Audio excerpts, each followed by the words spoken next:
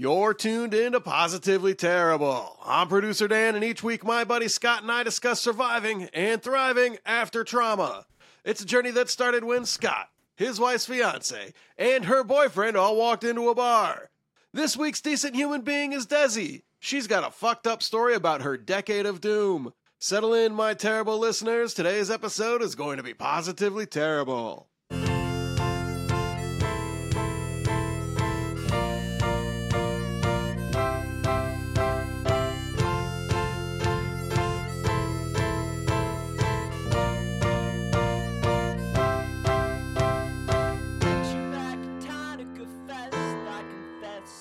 Nervous and stressed because I thought you were the best. I was right.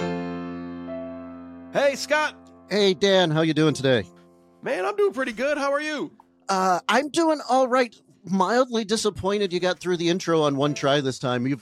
The last couple of weeks, you have stumbled your way through it. So I was looking forward to a good laugh to start the morning. So now you're going to have to work extra hard to make me laugh elsewhere. I'm sure that I will screw up in the very near future, and you can laugh at me all you want. You're nothing if not dependable. I will say that. and there. Oh, go ahead. You're opening your mouth. You're going to take a drink. I'm trying to talk to you while you're doing that. That was the giggle that I love to hear every time. So today's goal is actually, we're not even going to do an interview. We're just going to try to make Dan laugh today. How's that sound, Desi? That sounds awesome. I am totally up for the challenge.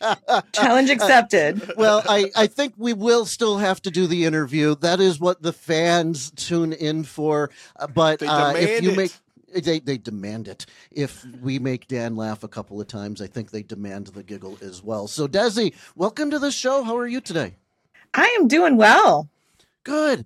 And Dan just read the intro and said you are here to talk about your decade of doom. I have no idea what that's about, and I can't wait to hear this story. Well, we've never had someone describe their stories quite like that. So give us a little teaser here. What is this decade of doom? I guess what I can compare it to is, y'all remember Chuck E. Cheese in the game Whack-A-Mole? And the moles pop up, but it's just trauma, right? So it's like tough shit and trauma, and you're just whacking it down, and you're like, oh shit, another mole popped up, you know? And so that's been my life for the last 10 years. It's like trauma whack-a-mole. I mean, it explains it a little bit in ways. So I guess what we'll do here then, Dan, I think we will doing an interview today. We'll ask some questions. We'll find out. We will hear about the whacking of trauma. Whack-a-moling of trauma. I'm not sure the grammatically correct way to say that. I'm not sure there is a grammatically correct way to say that. So let's just get into it. Desi, let's back up a little bit. And I'm just interested, and even before kind of this decade of doom, who are you? Who were you growing up? I was the youngest of what my dad described as the first crop. He had two different families. The giggle. I like it. See, it's working, Desi. And I can't even take credit for that term. So, yeah. And I was the caboose. And so I just tried to fit in. And I grew up in a very interesting family. My dad we had a jukebox. He restored old slot machines. He restored antique cars. Like, I grew up with a very interesting, unique childhood. It sounds like it. Oh man, I had a 4-wheeler when I was like 10, and we lived in this small town in Louisiana, and I just drive on the roads. Like, I had a car when I was 10. I'd go to the gas station. I mean, it was amazing. And then my parents got divorced. Yourself? Oh, and then my dad had a charge account, so it was like free. I just go sign my name, right? Okay. I was a little spoiled. I will admit it. I like when I ask you about yourself and your family life or growing up. The first thing you say after being part of the first crop was that you had a jukebox. I like that this is the thing that you start with. I grew up with a jukebox. I'm impressed. It was a defining thing in my household. Well, my dad's good friend also, there used to be an arcade rental game like that was a business plan, right? Yeah. So one of my dad's good friends, he would rent out like the Pac-Man machines to the pizza parlor and stuff. And so he had an inn with all this cool stuff. And yeah, played old 45s. And then with his second family, he actually upgraded and had one that played CDs. But everybody loved coming over to our house because it was a freaking party all the time. So everybody was at my house all the time. It was awesome. Oh, God. First, I will say that Dan knows I would hate that. I enjoy my solitude. So I don't tell a lot of people this, but when they text me and say, what are you doing or where are you at? Even if I'm at home, my first response is out, at the store, whatever, because I don't want people dropping by my house. But you came from the party house I'm hoping in at least at times it sounds like a positive way, jukebox. Do you have any billiards or anything like that in the basement? He had, well, in Louisiana, the only basement you have is an indoor swimming pool. You did say Louisiana. It's a good point. I mean, Scott, when I moved to, I live in Atlanta now and outside of Atlanta, and I have a partial basement. I mean, that's where I'm recording today. And I remember like going to my first basement. I was like, what is this? Like, what is this? Like, it's bizarre to me. Well, yeah. I mean, and it's bizarre. But, so we did have a pool. My dad had a pool table. He bought his old high school. That's a whole nother story. And we got a pool table in that deal. So that was our first pool table. But then he had one he had a game room when he died. He actually had, yes, a pool table was part of the smattering of crazy shit that he had in that game room. And he also made moonshine. And I would help him stir the mash. That sounds like life skills. So he brought you up with some tools. It sounds like you're not agreeing with that. Well, I was never there when he was actually distilling it. I was just there when we'd mix it in a 55-gallon drum with a canoe paddle. It was it was our quality time in the evenings. We'd go down the hill to the shop and stir the mash. So, I worked in a brewery for a number of years, and I can tell you that we stirred the mash with essentially a stainless steel canoe paddle. So not much has changed. Oh, well, this was like a plastic shitty one from Walmart. So I don't think food safety will really enter the equation back then. Have you had an opportunity to try his moonshine? Well, he's dead now. Okay. He died in 1998. I still have a bottle of his moonshine, but in the casket, we put bottles of because he would also put it in, he would save the IBC cream soda bottles because when you put it in an empty cream soda bottle, it looked like cream soda. And he just put the cap back on, like just put the little twist top back on. And so we carried a 6-pack of that shit to Disney World on an airplane in the 90s so that he and my stepmother could make cocktails in the evening. They go to the free soda bar in the fancy hotel we were staying at and then come back and mix the moonshine in with it and have their cocktails. And I'm looking back and I'm like, you could not do that today. Well, but so 3 ounces at a time, you can travel with it probably. Yeah, but I mean, we had a whole 6-pack of, what are those 12-ounce bottles? Anyway, you it was check that now. No, I mean, you're going to check. I would not trust twist tops in a checked bag. Yeah.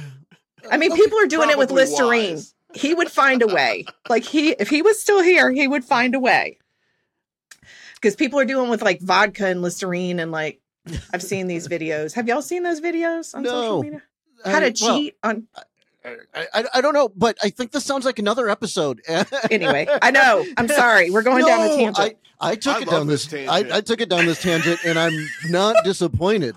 I will probably be sending you a bunch of follow-up questions later, just for my own benefit. Maybe because it sounds like an interesting childhood. I'll start with that. So were you said it was always a party. Were you kind of the house that was the hangout house for your friends? Like if something's going on, Desi's inviting all her little 12-year-old friends over to have a sleepover? Well, when my parents got divorced, my mom went bananas and like, she's like, I'm single and I'm going to date. And so I went to, it depended right? So she married somebody who loved to travel, and he had his pilot's license so they could fly. And she was like, oh, you think this is a great thing? But she was like, that damn plane is like a toothpaste. She called it the toothpaste tube. And then she was like, you fly into these tiny little airports. So they traveled a lot. And so my parents were gone a lot because I was the caboose. And so I'd be like, oh, y'all come over and have a party. And then I would get tired at 10 o'clock and kick everybody out. So in theory, I was the person that always had access to a house with no parental supervision. But in reality, I was the person that liked to go to bed on time. And then I would kick people out of the house, and then they would leave. One time they shoved all of their beer bottles in the mailbox, and I did not know this because they were mad at me. And so when my mom came home, she checked the mail and she said, Desi, next time you're going to have a party when we're out of town, could you please just ask your people to put their beer bottles in the recycling bin? And I was like, oh, shit. So does that answer it for you? Like, if I was cooler, then yes. But You sound like you were the perfect amount of cool for me. I loved a bedtime growing up. I will say that the similar story in my household has to do with my sister, who stuffed the beer bottles in a Power Rangers birthday bag. And my little brother was a Power Rangers fan. And it was quite apparent when I think it was like thrown in the bushes behind my neighbor's house or some shit. When the neighbor found it, I'm pretty sure, if I remember correctly, I was probably 14, 15 at the time, so not sure. But I feel like she brought it over and was just like, I think this is yours. And of course it was. And it wasn't the 8-year-old who was having the birthday, who was drinking out of those bottles. So it's easy to get busted. The disposing part is probably the second most important part over the, don't run in traffic or go driving or do stupid shit that's going to get you found out. So Yes. You had the party house, weren't necessarily the partier, but overall, would you say fairly well adjusted, or is some of this unusual upbringing? I'm just going to say unusual. It doesn't sound like anything bad at this point that I've heard, but it's different than my experience. And I don't know a lot of moonshiners or people dating people with airplanes or any of that stuff. So did you find it to be a pretty normal childhood? I thought it was, just because when you're growing up, you think your childhood is normal. I knew that my dad grew up in a very chaotic household. His mother was she was an active alcoholic. I did not realize until after he died the abuses that he suffered. He died when I was 21. So I was starting to know him as an adult. And that was traumatic. The divorce was kind of traumatic. There was some history there. He had a relationship outside of my parents' marriage, and they had a child together. And so that was a little bit of a shock of, this person is your your half sister. And I was like, no, she's my stepsister. And he's like, no, let's talk about the difference between half and step. And I'm like, oh. So other than that, but so many people have been through stuff like that. Losing my dad when I was 21 was hard. It was like 6 months before I graduated from college. But the interesting thing is, I thought that going through that stuff made me resilient. And I was like, I felt almost, I don't even want to say bulletproof, but I felt like, okay, I have been in therapy, because my dad put us all in therapy when he filed for divorce. And because I think he knew how much he had screwed us all up. But after he died, like, there was some garbage that we had to deal with in terms of emotional and relationship garbage. And I don't want to get into that. That was just hard when you're dealing with two different families and sitting in lawyers' offices, and you're 20, you and your siblings are all in your 20s. Thank God my sister was a lawyer, but she wasn't an estate lawyer. But we really didn't have many rights, and it was just painful. There was a lot of pain. And when you lose somebody, my dad died of a massive heart attack. I was supposed to have lunch with him the next day. So it was like super sudden, 2 days after Christmas, like not great timing there, bud. But, so it was traumatic, but I kind of just chalked it up to like, okay, like, this is just life. But the last 10 years, it just felt like, it's been like, could I catch a break? Like, whatever's going up there, I don't know why y'all keep drawing my card, but I would like to unsubscribe from the shit list, Yeah. This email list is not serving me. You become informed. You learn things about survival, but I sure as hell wouldn't recommend it. If there's a way to build this experience and knowledge and be able to survive and become strong and resilient, the ways you get that are not fun. So I'm sorry you've been through that. Is his death the beginning of your decade of doom? God, no. Is it part of or no? Or, no, okay, this is all the prequel. No, it started. I think I was in a marriage, and there were moments of unhappiness. I grew up in a family, like I mentioned, that my grandmother was she was an active alcoholic. Mm-hmm. That's, whiskey in the coffee. Like, it's just that's not a good thing. Not every day, right. It's just not it. So, I grew up seeing addiction all over me and alcoholism. And so I was like, I am never going to be, I'm never going to be in this situation. And yeah, don't say that, because then those patterns feel familiar to you. And so what was happening is I had a problem with the amount of alcohol that my husband was drinking, but I kept shoving it down and I stayed busy. But probably about 10 years ago is when I started to realize that it was changing me in ways and maybe changing him. Like, it was not workable, and it was becoming very clear. And that was hard for me to face. But in the midst of that, his dad got diagnosed with a terminal form of lung cancer. And so I sprung into action, and I was like, I know the pain of losing a parent, and we are going to have no regrets. And then I was just like planning all these things and doing all this stuff. And I was like, who's going to love me? Like, who would love me like I'm loving everybody else? And I was in Al-Anon by then, and I was facing hard truths about how my concern over his drinking was changing me and how I didn't like the person I was, I was like, well, I'm going to change the things I can. And so I was going down that road. I was changing. His dad was dying, and it was scary. And so that was the beginning. And then 2015, his dad passed. He lost there's a whole slew of things. I was trying to start a business because I knew that I didn't want to do what I was doing anymore. And so I had quit my job, but I was still paying my half of the bills.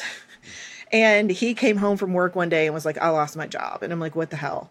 And he was not supportive of me building a business. He didn't like it.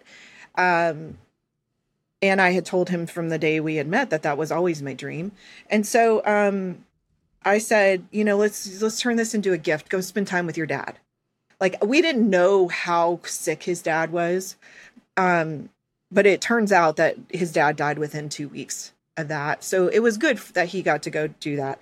So we get through all of the burial stuff. And then I get some information that, because we had been in counseling for years, and that things are not good when you go to the counseling office and you're sitting there in your therapy session and you get so frustrated and you say, this isn't working. And your therapist says, I agree. Do I need to suggest someone else? And I was like, please God, yes. And, or, maybe, and my ex was like, nope, we are. And I was like, oh geez. So we were stuck. So thank God that therapist retired. to find somebody else. So you didn't have a choice. Which was good. I liked that. I don't know if he ever retired, but I was like, I'll go along with this plan. But in August of 2015, I got some information that I was like, this is absolutely done. Kind of like when you had your moment of realization of all the shenanigans your ex was up to. Yeah. I got that.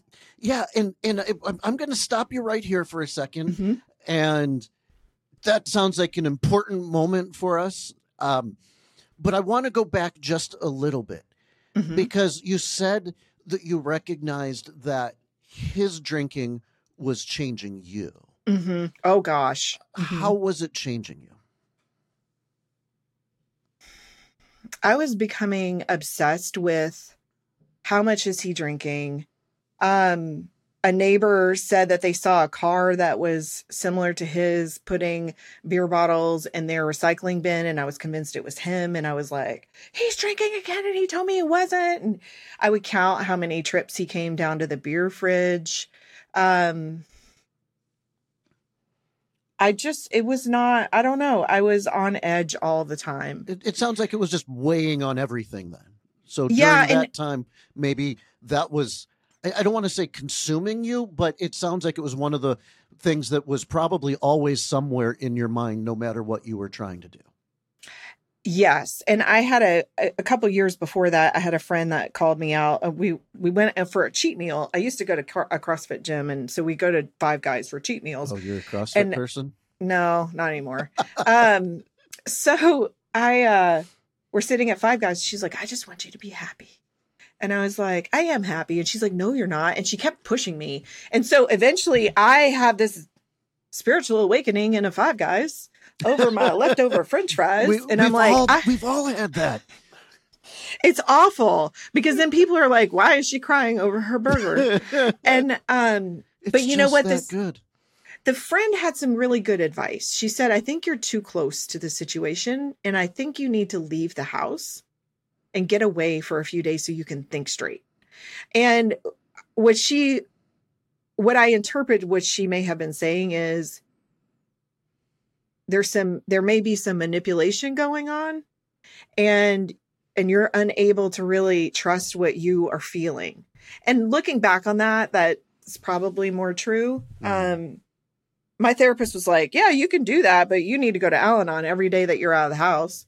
So I pretty much just bounced around to whoever I could get a decent hotel room at a decent price and lived out of my car for about 5 days. I would check in with him every day to let him know via text that I was alive and I was okay, but that I just needed some space. But that was like the first crack of, something's up. Yeah. Okay. So he was drinking. You said you were kind of consumed. I'm the only one who's used the word consumed. You said that you were like paying attention to how much he's drinking. Was he a daily drinker? Was he a get up in the morning and drink? What did his drinking look like? It was after work, but it was like sometimes it was like, I went to this bar and like he would talk about his new friends and I'm like, how are you spending this much time at this bar to have friends? Mm-hmm. And so it was I don't know, it was inconsistent. Sometimes he would try to back off and stop. Like there would be times where he would just drink a lot and then it would get out of hand, in public or at a family thing, and then he would say, I'm going to stop. And then that would last about a week. And then you slowly start easing back into it. So by the time his dad died, I had started putting boundaries in place, which were not going that great. But I had started taking steps to understanding what I could control and what I couldn't. I love that. I say that so often. Yeah. And I mean, that's the serenity prayer, Mm-hmm. And, I don't harbor ill will to him. I mean, I did everything I could. I had multiple people tell me that to try to save the marriage, and I don't have any animosity towards him, but I also can't be in contact with him for my own mental health. And I hope and pray that he's found his way. Yeah. And it sounds like you and I do have actually a lot of similarities in our feelings about the things that have happened, even if they're much different. So it does sound like you're in a pretty good place, at least as far as understanding what's healthy for you and being able to move on the best you can. And I really want to get to the part where I interrupted you and you're getting to what I call my D-Day. But I have one more question that I think is important, considering that, this is supposed to be a mental health and a podcast that's helpful for people. But how did you get connected with Al-Anon? Was it something that, I think you mentioned your therapist said something about mm-hmm. Al-Anon. Did they point you in that direction? Yes. I had an individual therapist that I've been seeing for a while, and she was planting that Al-Anon seed for a number of years. And okay. I went to a meeting, a few years before I was ready, and it didn't resonate with me. And I remember thinking, I remember going back at some point and being like, oh, I'm understanding this now. So if there's anybody out there listening, just approach it with, in yoga teacher training, and we'll get to that in a minute. We say the beginner's mind. So just have an open mind and a curiosity. And instead of going and looking for all the ways that you're different, look for the similarities. Because when I started reading How Al-Anon Works, which is one of their books, I was like, this sounds like a biography of my life. Like the chaotic home life is very, very common in homes with addiction. And you know, I don't really know. My dad had some things that he was in chronic pain. So there was a lot of painkillers that he took. Mm-hmm. I don't know well enough if he was addicted to it, but those addiction patterns felt very familiar to me. And to some extent, they become normal, right? Mm-hmm. Oh, yeah, totally. And you don't know when things, like you said, when growing up, you thought your childhood, you might have said that it was normal. And you mentioned also your friend telling you, you know, that you could be happy, or however that was phrased. And it's like, I've been there where you don't even know what happy is. Mm-hmm. Happy. You don't. Oh, go ahead. Well, what I was doing, Scott, is instead of numbing with a substance, I was numbing with busyness. Yeah. I learned to sew. I learned to knit. I taught myself how to crochet. I always had a craft project on me. I was like, it was great. You know, you're very productive when you're trying to know. Yeah. But when you don't stop and feel, and I think I see a lot of people walking through life like that. They don't have time to deal with their feelings. Yeah. And it's exhausting, and you don't even know it. And when you finally have a sustained amount of time where you're happy, it's something you never knew could exist. I used to say that happy was like, the Cubs, my favorite baseball team, won today, and for a couple hours, I'm feeling pretty good about that. And that ain't happiness. It's a good day, maybe, but that's not what being genuinely happy is. And it's such a shame that you can convince yourself, and I can convince myself, that just not being absolutely miserable is being happy. Because I think that's what I convinced myself. Well, I think, you know, I was telling my sister this I realized when I was a freshman in college, I had a roommate, and sweet person. I mean, absolutely nothing. She was just a very kind, but she was genuinely happy, well-adjusted. My sister knows her family because my sister knows her older sister very well, and they're the same age. And it would annoy me that she was so happy. And I didn't connect these dots. And I'm like, well, so-and-so's happy because she just has a perfect life and she has a boyfriend that loves her. And so I was recreating my own story about why my life sucked and why I couldn't ever be happy. And I had complete control over changing my perspective. Mm-hmm. But I didn't understand that at 18 years old as a freshman in college. And you might not have realized that you even should, or that you needed to. No, but I see the younger generation. One of my clients right now, I'm a coach now, and she's in her 20s, early 20s. And the insights that she's having, I'm like, if I could have had that when I was your age. I've recognized that as well, that people are approaching life more intentionally, it seems like, in their goals and their mental health and all of that. And all of that is great, but I want to get back to we've got a lot of moles to whack, and I feel like we're going kind of slowly here, and that's my fault. You guys, but I'll blame Scott too. I want to get to the fucked up story. Oh, this is just the beginning. All right, so I'm gonna shut the hell up a little bit for now, and I'm just gonna say, Desi, you got to this point where it was the D-Day, the eye opener, yes, the whatever.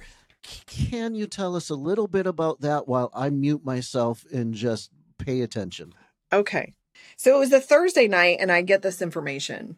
And I went and slept in the other room and I was like, I need to leave. Like, I'm scared. Like, I need to gather myself. but there were a lot of weapons in the house, and I was concerned about me leaving because I had asked him about it, and he was like, I never cheated on you, but it was a data breach. That's all I'll say is it was a data breach. I found out some information that I was not okay with, and he was like, I never cheated on you. And I was like, you came pretty freaking close. And it was some deflection and about the whole situation. I was like, I'm not cool with this. And that was the line in the sand where I was just like, nope. And so the next day I called in sick to work because I was like, I'm not functioning. You feel it's very traumatic when you get news that is very definitive that you need to act. And he worked from home that day. I was like, damn it. So he went out for dog food at lunch, and I saw an opening, and I packed a backpack of anything, just enough clothes to get me through a week, and my toiletries, and I took off. And I took as many weapons as I could get my hands on to try to decrease the chances that he would harm me or somebody else. I was genuinely afraid. I mean, I don't say that lightly. I turned him over to someone who I knew could put them in a very safe place and would safe keep them. But that's how he knew that I left, was that he recognized that I had taken his property. And that the anger was directed at me. And I went and lived with a friend, and they took me in. And I lived with her family for a couple months. He convinced me to go to some therapy appointments and eventually convinced me to drop the filing for divorce. And my sister was like, girl, you were almost through the really painful part. Keep going. It gets easier. And I didn't listen to her. She had been through something similar years before. And I went back. And so in 2016, that was 2015, late 2015, 2016, I knew things were not working. Long story short, which I will not get into, he ended up working where I went to work. Anyway, I'm not going to get into that. There was one person at my job that knew what I was going through. It was my direct boss. She was very supportive, but I didn't want to turn into a rumor mill. This was before he got hired. So my boss knew. The Monday after I moved out of the house the first time, she was like, where do you need to do? And I told her, and she said, just go take however long it needs to take, because she had been through a divorce. So I come in. So my ex-husband gets this job where I am working. It's a smaller company. I was like, well, we're on the same floor, but he's in another area, and I don't have to see him all the time. But it was still kind of, yeah. Right now, was this intentional? Was this supposed to be intimidating? Was it because he wanted access to you, or did he just need a job? And hell of a coincidence. So, when he lost his job, there was a job opening at this company that I had just interviewed with that was perfect for him. And so I sent it to him. That was in April. They hired somebody else. They never interviewed him. They hired somebody else. They offered me a job. And at that point I was like, you're unemployed. We need health insurance. I'm going to go back to work. That person that they hired for that role that I recommended to him didn't work out. I don't know what happened because I wasn't privy to if he reapplied when it reopened, if they just contacted him because he had applied before. Okay. I don't know. But I don't know the details of that. All I know is that while I was out of the house, he was interviewing for a job where I worked. And if I would have known that, I wish I would have known before he got to like the final round of interviews. And then I was like, I'm not comfortable with you working there. And he was like, too late. I accepted the job. So, I tried to speak up, but I didn't want to go to HR because HR was one dude, and then I was like, this is going to become a rumor mill. So I was like, well, we're trying to work it out. We'll just figure it out. But then I come to work early in 2016, and little did I know our company was in financial trouble. We were being bought out. They laid off my boss.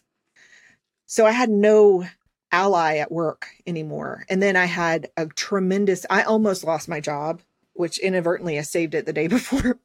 Because the CEO comes up to your desk. If the CEO comes up to your desk and says, I don't know what you do here. Can you come meet me in my office and explain it to me? Do a really crappy job of that, because it probably means you're going to get a package the next day. That would have been perfect, right? But I ended up saving my job because I was too freaking intelligent. And anyway, and so I come in the next day, my boss loses her job, and then they consolidate our office because they've laid off so many staff, and my cubicle faces his. So now I have no escape. And so I went to HR and was like, I need a leave of absence. So I went out on leave of absence, come back, and then my home state flooded, like 2/3 of the state or 1/3 of the state. I don't know.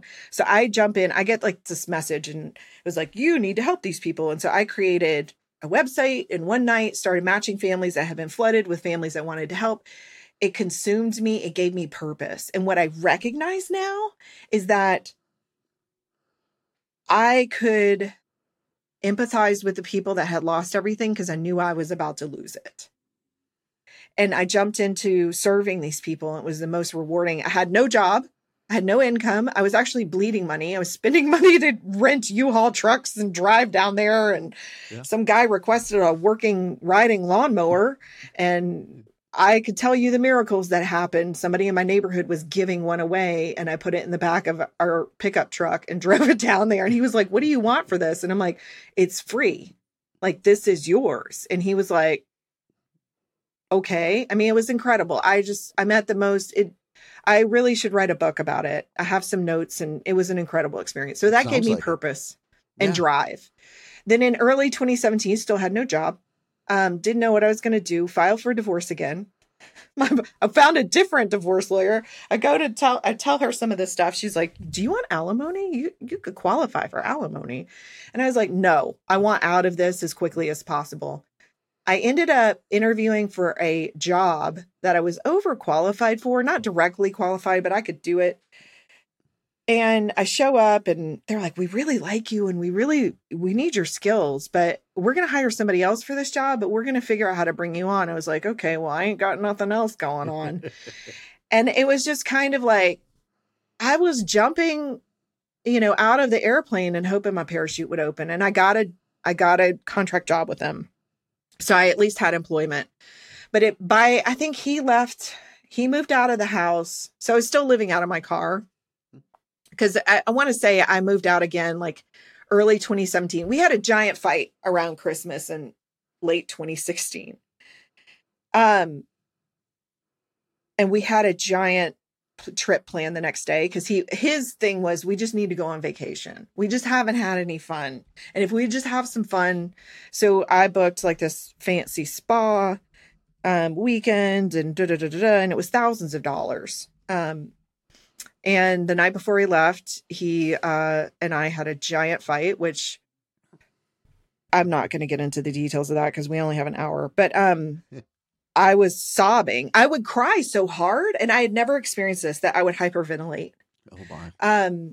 I would not with the death of my dad. Like I had never experienced this, but it was some deep trauma of what is happening. And I would get a migraine. So I woke up the next day and I had this giant migraine. He was like, it's okay. We just won't go on this trip and blah, blah, blah. And I had texted one of my friends, and I was like, what am I going to do? I'm going to lose like thousands of dollars. She's like, go by yourself.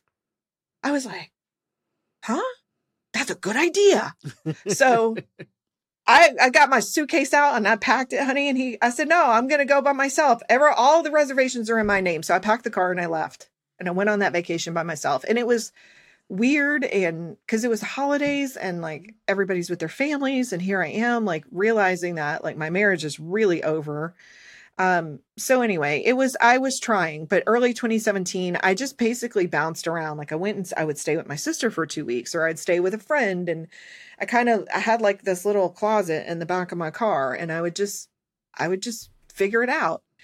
Then by May, he said, I'm going to be out by May 1st. And he loaded up a truck and moved out west where he wanted to live, and thought that all of our problems would be solved. And I was like, okay, good. And I came back home, and I had inherited 2 very old dogs and a cat. So my dogs started having severe problems. Like one of them couldn't walk. He was face planting all the time. The other one had like very stiff limbs. So I'm draining a lot of money into these dogs and trying to keep them alive because I'm like, I can't lose my pets right now. Went to yoga teacher training, which was very timely, total gut instinct. I needed that. But something was going on with my mom and I knew it, but she kept insisting she was fine. Also, when we were getting divorced, his mom had been diagnosed with cancer. And so he was using that as you can't leave me. My mom has cancer. And I'm like, so I felt really crappy about that. It was hard. And somebody that I met going through my divorce said, okay, if you drop the filing again, is that going to make his mom be healthy? And I was like, but I can't do this to somebody. Like there was so many conflicting feelings, but I also knew that my mom was sick. But she had weird symptoms. And so early 2018, my sister and I was like, the hell with this. I'm renting a house in New Orleans and I'm going to Mardi Gras. So Good my sister was like, well, idea. I'm going to come and stay with you since you have a house like right off the parade route. It was fun. We had some fun, but we knew something was up with my mom. Her voice was changing. She just had weird symptoms. My mom's sister, she has two sisters. Her middle sister is a nurse. And she was like, she's like, your mom's not well. And I was like, yeah, but she keeps saying she's fine. And I live 9 hours away by car from my mom. My sister lives 12 to 14 hours away by car. My brother lives in where my mom lived. So late 2018, we finally get a diagnosis that she has ALS. And I don't know if you guys know about ALS, but it's a very complicated disease that needs a lot of caregiving. There's really no treatment. There's no hope for it. I was like, Mom, okay, where you want to move? She's like, I'm not moving. And I was like, okay, how are we going to do this? So through a lot of flexibility, thankfully my job was remote, so I could work from anywhere. By then I had become a full-time employee, so I had benefits, but I also lost both of my dogs in 2018, which was hard. And so that just adds to the pile of shit. And but you know what, Scott? Like when you have been through so much shit, it didn't even hurt anymore. I was numb. Mm-hmm. They were in such poor health,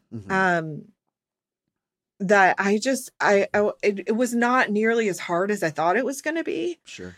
And then, and I'm not diminishing people losing pets because I have had an absolute, like it has rocked my world, but I think it's just a testament to how much pain I was in. I understand. Does that make sense? Absolutely. But my sister tells me, like right after my mom gets diagnosed, she's like, I think you need a dog. And I was like, I was finally going to travel the world and work my little remote job. And I didn't have any pets. I had I had a cat, but I could get somebody to come check on the cat. Like cats are pretty self-sufficient. She was kind of a shithead anyway. She didn't, she kind of liked to do her own thing. So I was like, okay. I like I have a cat. Like the tone you, I have 3 cats and a dog. I understand the sentiment though. Well, I mean, cats are less, maintenance. Yes, absolutely. So, my sister said, I think you need a dog. And I said, you hate dogs. And she goes, yeah, but you don't. And I think you need a dog. And so I went and adopted the absolute most perfect dog. And when I got to the shelter, I was like, what's this dog's story? And they were like, well, she was adopted by somebody and then they went into hospice and died. And I was like, I will take her. She is going to be on this journey with me through my mom.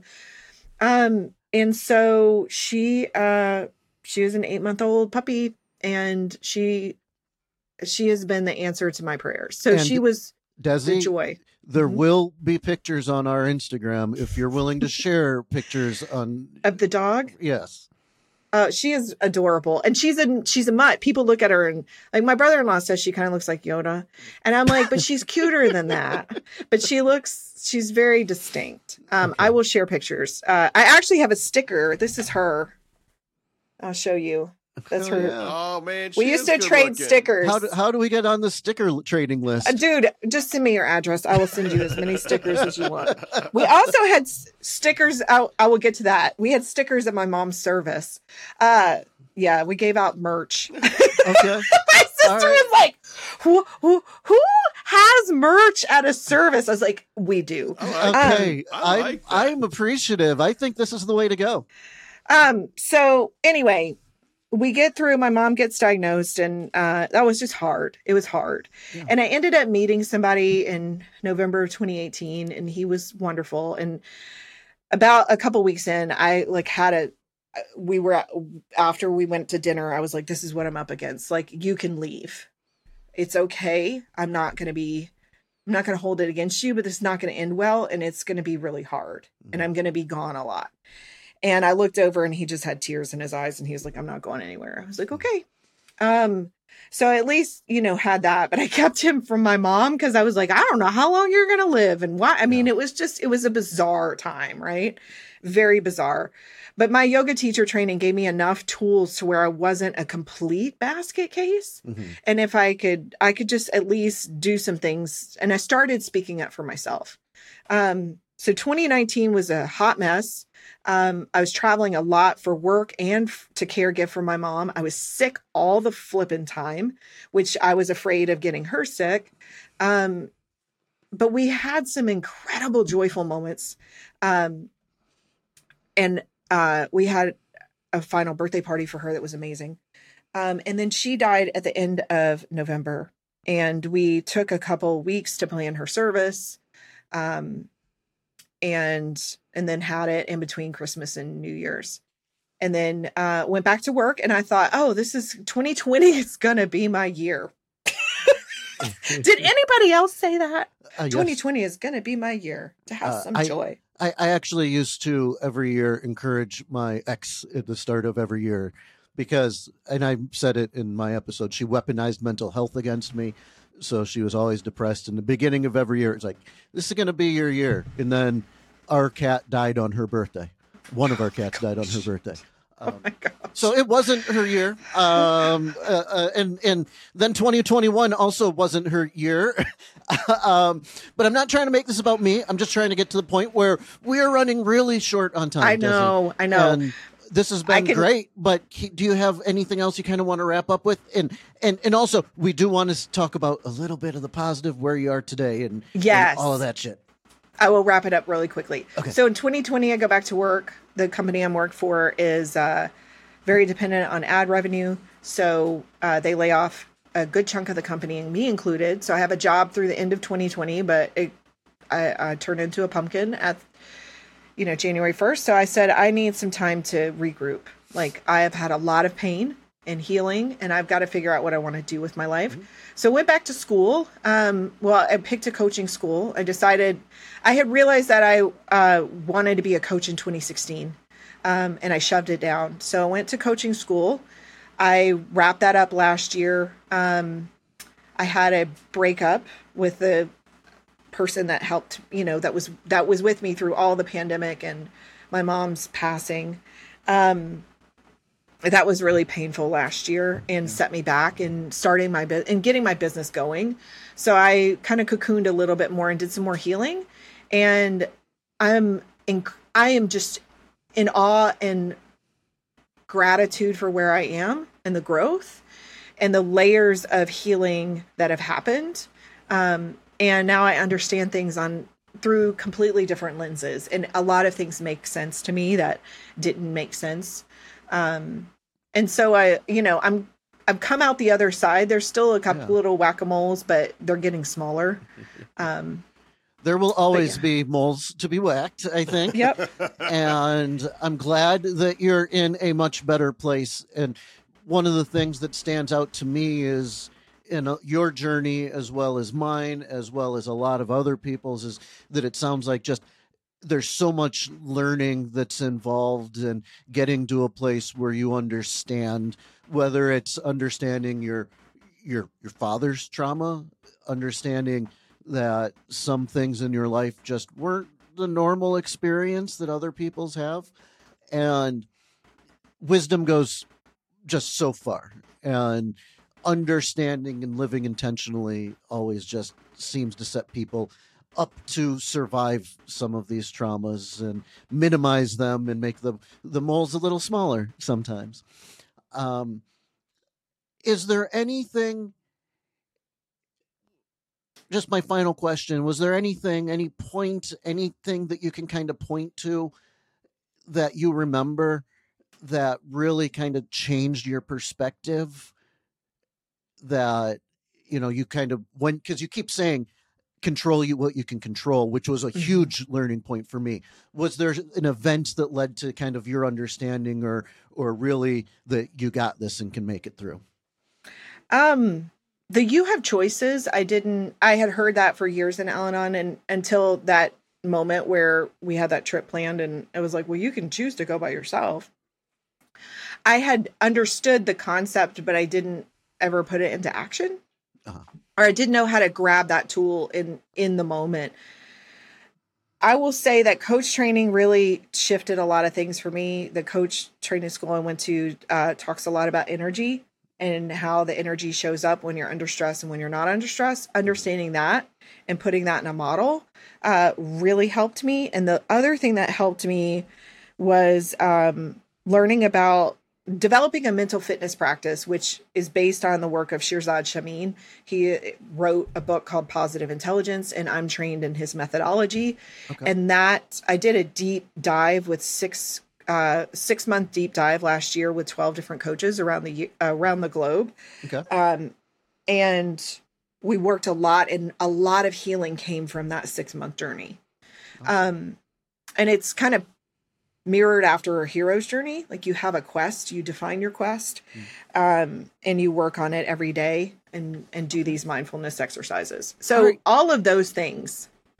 That's awesome. Very and Desi, cool. If someone wanted to learn from you or get some of the information, you said you're a coach.